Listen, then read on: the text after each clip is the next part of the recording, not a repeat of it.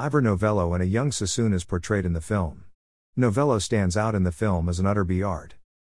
Benediction is a deeply depressing film. Benediction is the invocation of a blessing, but if a blessing was invited by the characters in this film, it never came.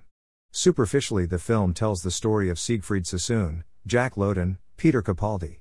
Sassoon was a complex man, a soldier decorated for his bravery on the battlefield who became a vocal critic of the government's continuation of the First World War.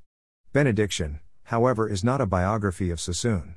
Many of his key life events, such as his father's early death and the bequest he received from his aunt and his Jewish background, are not mentioned.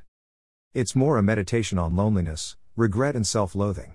The self-loathing may partly be traced to the aftermath of his soldier's declaration of 1917. When faced with a court-martial and possible execution, Sassoon allowed his influential friends to arrange, instead, that he was committed to the psychiatric ward of a military hospital, Craiglockhart in Edinburgh.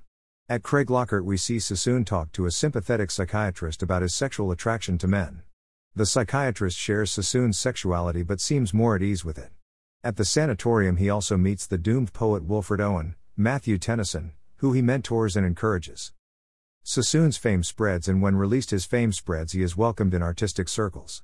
Some of the members of these circles become lovers, including Ivor Novello, Jeremy Irvine. None of the portrayals of the gay relationships are positive. The only humor in the film comes from the bitter, caustic remarks they make about each other.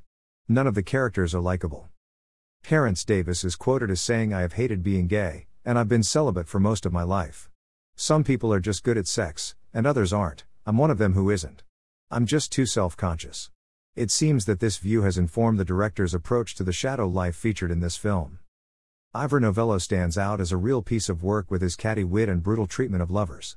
He eventually decides to marry Hester Gaddy, in her youth played by Kate Phillips and later by Gemma Jones. This is a steady relationship and they have a son, but Sassoon still appears unfulfilled and distant, failing to find comfort or salvation within the conformity of marriage and religion. So the film is miserable.